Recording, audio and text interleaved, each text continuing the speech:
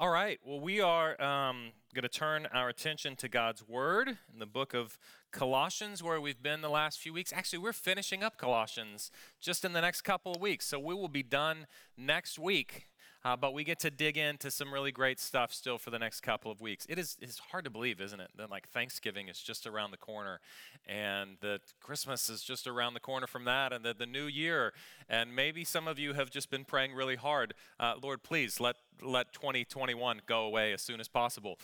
So your prayers are being answered. We're moving quickly toward the new year. Before we start, let me pray for us.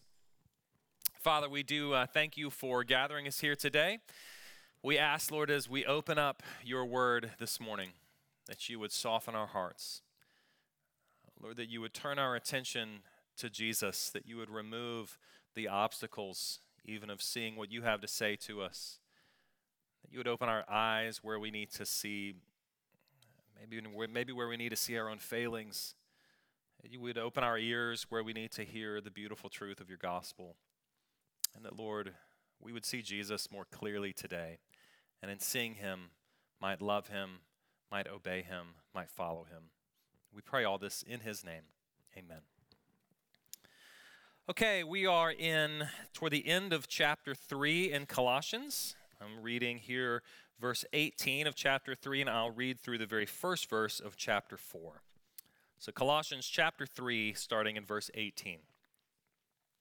Wives, submit to your own husbands as is fitting in the Lord. Husbands, love your wives and do not be harsh with them. Children, obey your parents in everything, for this pleases the Lord. Fathers, do not provoke your children, lest they become discouraged. Bondservants, obey in everything those who are your earthly masters, not by way of eye service as people pleasers, but with sincerity of heart, fearing the Lord. Whatever you do, work heartily, as for the Lord and not for men, knowing that from the Lord you will receive the inheritance as your reward. You are serving the Lord Christ. For the wrongdoer will be paid back for the wrong he has done, and there is no partiality. Masters, treat your bondservants justly and fairly, knowing that you also have a master in heaven.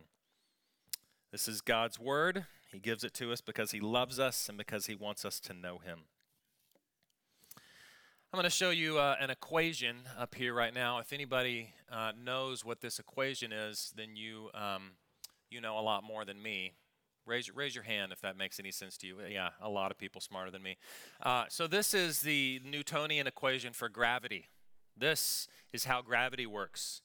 And if you are a physicist or, physicist adjacent, as the folks who raise their hands are, then, you're probably accustomed to being in groups of people or a classroom where you are discussing theories like this, where you're discussing, how you might plug in different, I don't even know how you can have an equation that doesn't have numbers in it, but how you can plug in different things, for all of the letters in this equation.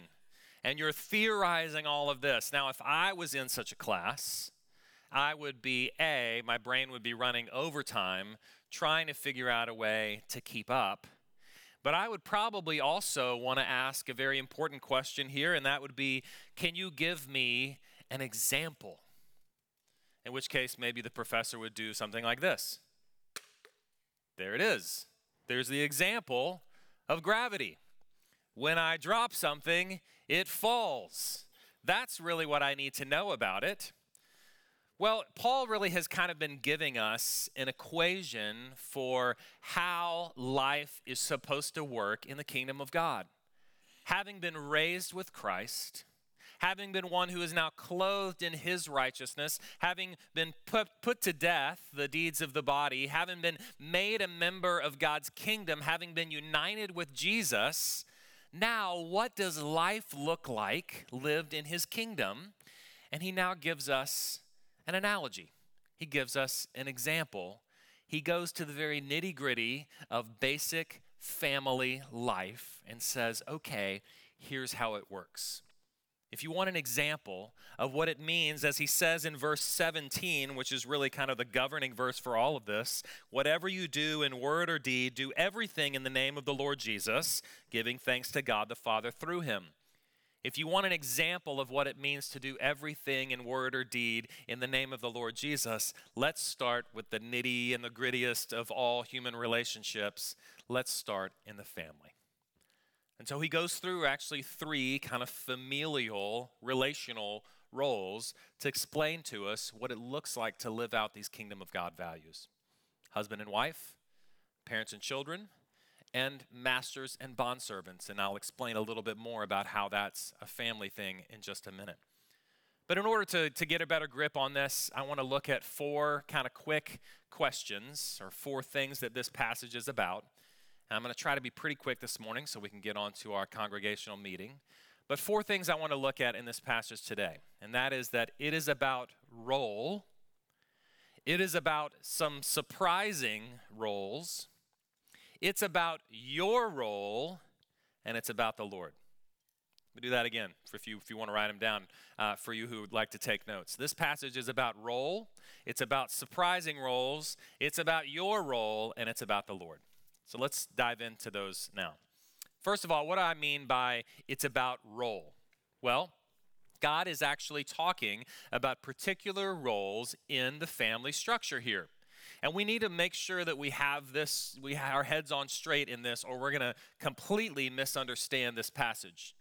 Paul says, wives, submit to your husbands. Husbands, love your wives. It is not, therefore, about gender. Paul does not say, women submit to men, and men love women. Nor does he say it's about class. He does not say, okay, younger people obey older people, and older people try not to exasperate the younger people. And he doesn't say, masters and slaves, here's the way it goes because it's about class and we need to keep things all ordered kind of as far as classes go. It is not about gender. It is not about class, and it's not about value either. This is not to give us some sort of hierarchy of equality or value or personhood. In fact, we have gotten this messed up, I think, before in the church. Either because what we have said that's not true, or because what we have heard that's not being said, we have somehow ended up in a place where we think, okay, this kind of gives us a hierarchy of how men and women are supposed to relate to each other in the breadth of all culture. And it gives us kind of some sort of understanding of who's more valuable, who's more important, who has kind of a greater personhood. That is not true. That is not what Paul is saying. That is not what the Bible teaches. In fact, even if you look at the one where you might be the most prone to think that it's about kind of value in this master and slave or bondservant relationship, it is interesting, isn't it, that Paul is actually addressing the slaves. He mentions them as particular people. He actually affirms their personhood in doing so. In fact, this letter to the church probably would have been delivered by a guy named Onesimus, who was himself a slave. Paul would have given him actually the honor of delivering this letter that's going to end up being canonized into Scripture to the church, and he's giving that honor to somebody who is a bondservant here. So it's not about gender, it's not about class, it's not about value, it is about role. What is the role that you have been called to in this particular relationship of the family? It's actually interesting to see even where sometimes these roles can overlap. It is totally possible, totally reasonable to believe that bondservants here, slaves, actually could have been members of the church. Well, we know that they were members of the church, but actually that they could have even been elders in the church and therefore held authority over their masters in that role. It's not about value, it's about role. Now, let me just say something about that relationship, master and slave. Sometimes we read that in the Bible and it can kind of freak us out because we look at it with particular lenses. The way that slavery worked in the first century Greco-Roman world is probably different than the way that we have the conception of slavery being working. It is different than 18th, 19th century Western world slavery for a few reasons. One, it was not racially based. Two, slaves had a lot more kind of freedom, kind of upward mobility in their lives. They could own property. They could run for office. They could be highly educated. In fact, very oftentimes the tutor that lived in the household that would actually train all the children of the household was a bondservant, was a household slave, and was probably the most educated person in the household. So, while it still was the ownership of people, and we don't want to forget that, there are some differences in the way that we typically understand slavery and the way that slavery was practiced here in the first century. Now, I say that mainly to tell you that I think there is actually a pretty decent overlap in how we can apply this today. Because we come to a passage like this, sometimes we can think, okay, yeah, husbands and wives, we get that. Parents and children, we get that. Maybe we should just throw away this whole talk of bondservants and masters. But I don't think we can, because I think there's a parallel for us. It's not one-to-one, but there is a parallel in the way that employers and employees should act with one another. So just think about it in terms of that this morning as we're having this discussion. What does it mean to be in the role of employer or employee, and how is God calling me in that role? So that's the first thing that we need to know, is that this is about role. It is not about gender or class or equality. It is about role.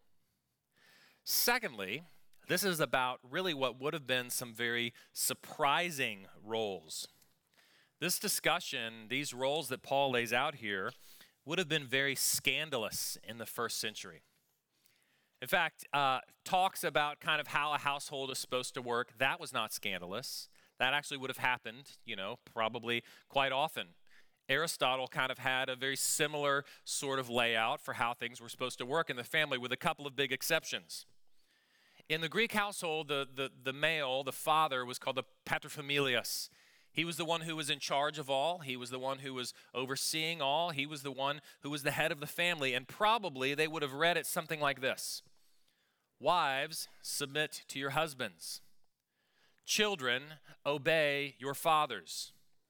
Bondservants, obey in completeness your masters, because the paterfamilias is the one who's in charge, and he's going to order things so that they will be perfectly ordered in society and nothing falls apart, because this family structure is so important. But isn't it scandalous what Paul actually says about the husband, about the father? In a time when not only the husband would have had the freedom to, but really been encouraged in many ways to act like a tyrant, what God actually says to husbands is, love your wives. Do not treat them harshly. In a parallel passage in Ephesians 5, he takes it a step further and he says, husbands, love your wives like Jesus has loved the church, laying his life down for her. And then fathers and parents, love your children such that you don't exasperate them. And then masters, love your slaves, your bondservants, such that you actually treat them justly and fairly. This is what the gospel actually always does. The gospel always comes into a culture and it challenges that culture. See, Paul is actually coming into the very structure of the basics, the fabric really of the family, of society there, and he's coming in as it is laid out. He is not saying, we're not even going to talk about slavery because that's wrong. He's actually addressing what's there, but did you see this? He's addressing what's there, and then the gospel totally and radically challenges everything about it. That's what the gospel always does. It comes into a culture, is embedded in that culture, and then radically challenges everything in that culture, so that Christians are called to live countercultural lives completely. Now, of course, we live in a culture in which the way that we understand family sometimes is even just the opposite. But friends, the gospel challenges our understanding of these roles as well, doesn't it? The gospel always comes in and embeds in a culture and challenges that culture. So let me just kind of ask you, where are you being challenged? Where is our culture being challenged by this kind of discussion that God's word is having with us this morning? Where is your own heart being challenged here? Where is your role being challenged? Which really leads me to the third kind of point, which is not only this is about role and surprising roles, but it's about your role. Here's what I mean by that. When we read passages of Scripture like this, it can be so tempting to look at everybody else's part and to think, well, if everybody else were kind of doing their part better, my part would be much easier. The truth is, when we open up passages of Scripture like this, we need to find our place in it and then pretend like everything else is written in Chinese, unless you read Chinese, and then pretend like it's written in hieroglyphics or something, because it's really, in many ways, not even helpful to read. Men, do not take your Bible and highlight wives, submit to your own husbands, and then just kind of leave your Bible open, hoping your wife might walk by and see it. That will not get you anywhere good. Children, it is not for you to say, yeah, but mom and dad, see, God's word says you're not supposed to discourage me, and I'm feeling so discouraged when you tell me that I have to turn the Xbox off and I can't have any more screen time, and so you're disobeying God's word here, mom and dad. That's not what this is for. How about this one? Again, we have said that oftentimes this discussion about bondservants and masters, we can kind of take that to understand it in a discussion that is similar to, at least, employees and employers. So if you are an employee, what God says here is that your job as an employee is to work heartily. That word actually is even kind of not as much about heart as it is about like gut, like work from the gut, work with gusto. Do all that you do completely and fully with gusto as if you are working for God. I love what Martin Luther King actually says about this. He says, if it falls to your lot to be a street sweeper, sweep streets like Michelangelo painted pictures. Sweep streets like Beethoven composed music. Sweep streets like Shakespeare wrote poetry. Sweep streets so well that all the hosts of heaven and earth will have to pause and say, here lived a great street sweeper who swept his job well. I love that quote. No matter what it is you are called to, work at it with all of your heart. Do it to the best of your possible ability. Yeah, but what if I have a really terrible boss? Does that change things? What if my boss is not really nice to me? What if it feels unjust or unfair? What if it feels like kind of I can't really get on board with the rules of the organization, or it just feels like I don't like the culture here? Well, we live in a time and a place in which you do have the ability to go look for another job. So take that ability if you want. But while you are in your job, do not let the nature of your boss determine the nature of your work. Work hard, because as Paul says, that's not really the person you're working for anyway. It's Jesus who you are working for. So do it with all that you have. If you are a student, study with all that you have. If you are a mother, love your children with all that you have. If you are a lawyer, work to the very letter of the law in the best way you can for your clients. If you are a teacher, dig in and teach to the best of your possible ability. If you are a street sweeper, sweep it like Michelangelo painted pictures. Work with gusto. All right, let's look at the fourth thing. It's about your role. It's about surprising roles. It's about your role. And then it's also and finally about the Lord. Verse 24 is so helpful for us here. Listen to this again. Whatever you do, work heartily as for the Lord and not for men, knowing that from the Lord you will receive the inheritance as your reward. You are serving the Lord Christ. It's so good, such a good question to ask ourselves. Who are we serving? In my role as husband or wife or parent or worker or employer, who is it that I really serve? And I think one of the reasons why Paul actually dives into this particular nitty-gritty of life is because so oftentimes right here in the midst of this discussion of family life is the easiest place for us to actually see what it is we really want, who it is we really serve. Because there is that struggle. There is that fear. Well, if I do this, then maybe I won't get this other thing. If I love my wife to that kind of extent, then maybe I won't actually gain that kind of control over her that I would really like. If I don't exasperate my children or disappoint them, then really maybe they won't do everything that I've always wanted them to do or perform the way that I've always wanted them to perform. If I treat my employees with justice and equity, then maybe my bottom line will plummet. What do I do then? And this is where Jesus is calling us to some really difficult things. To be able to come to him and say, you have to be number one in my heart at all times. And so he's saying, wives, power cannot be number one for you. Number one has to be Jesus. And husbands, control cannot be number one for you. Number one has to be Jesus. And children, your autonomy cannot be number one for you. Number one has to be Jesus. And parents, authority cannot be number one for you. Number one has to be Jesus. And employees, your own ability and freedom in the world cannot be number one for you. Number one has to be Jesus.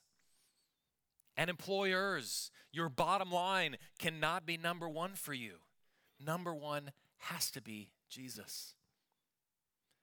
And in doing so, as Paul calls us, as God's word calls us to something that is completely countercultural here, he actually begins to use our families in a beautiful picture to the world. In fact, you could say, if you zoom out, that the family structure that's being laid out here is actually a parable of sorts for how the world is supposed to look in and see Jesus. He makes this parallel very clear in Ephesians 5. It's implicit here, is that the way that we relate to one another in our families shows the world who Jesus is. It shows them what a real husband is, what a real bride his church is. It shows them what a real father and a real child is. It shows them what a real master and a real servant is. Maybe you've heard me tell the story before of the Chicago River. It's really one of the most intriguing stories to me, is that around the turn of the century, one of the most incredible kind of engineering marvels, honestly, in the modern world happened. Chicago was a really nasty place to live right before 1900. There was disease everywhere, there was trash everywhere, and there was sickness everywhere, and a lot of that came because they dumped all of their sewage, all of their junk, all of their trash into the Chicago River, and the Chicago River flowed into Lake Michigan. Well, guess where they also decided to get their drinking water from? You got it, Lake Michigan. That was kind of a problem, to be dumping all of your waste into the same place that you're going to try to get your drinking water from. And so there were huge cholera outbreaks. There were people dying right and left because they were drinking sewage, literally. And then around 1900, a couple of brilliant engineers came up with this idea that kind of stood everything on its head. They said, this is what we should do. We should, one, raise the city about 10 feet and install some sewers underneath, which they did, unbelievably. And the second thing we should do is we should change the direction of the Chicago River so that it flows into the Mississippi River rather than into Lake Michigan where we get our drinking water. And they did it. They reversed the flow of the river. It's an amazing engineering feat. And now, after that, it was almost immediate. The health of the city was almost immediately better. But I think it's a great picture for us, too, of what Jesus is doing in the world, is he is reversing the flow of the curse. He is reversing the effects of the curse in the world. And as the world looks around, they are going to look at something that looks very odd to them. It's going to look like it's actually moving backward. It's going to look like it's moving against the normal flow of culture, and it's going to be very strange. But friends, this is exactly what God has called his people to do. As families, as workers, as friends, as a church, to be on display for the world what a completely countercultural, gospel-centered movement looks like. So that the world around us can look, and at first they say, man, that's backwards, something's wrong here. But the second thing they'll realize is, wow, I actually see something I've never seen before. We actually see a husband who would lay down his life for his bride in such a way that is incomprehensible, such a way even that he would lay it down even to death. We see a master who would love his servants so much that he would get down on his knees and wash their feet and then go and die a sacrificial death for them. We see a father who would love his children so much that he would go to the utter extremes to show them his love. And we see a church who willingly and lovingly submits to that loving husband. We see a church who willingly and lovingly obeys that master. We see a church who lovingly and willingly wants to follow and wants to work with gusto and with all their hearts for their loving Lord and Savior. That is what the world sees when they see our families at work. That is what the world sees when they look into the church. They see a completely countercultural message. They see Jesus working in our hearts to do something amazing. Let's pray that they see that even in us today. Pray with me now. Father, how great even after studying this passage that we get to call you Father. A Father who loves his children. A Father who leads his children, who cares for us deeply. Thank you, Lord, for calling us to yourself, for working in us. Lord, thank you for even giving us the particular roles that we have in our lives. Lord, in each place where we find ourselves. Lord, show us what it means to be able to humbly lay down our desires for yours, to work for you, to do all things in your name. We pray, Lord, even as you send us out, that you will even use that to show the world your glory. And we pray in Jesus' name. Amen.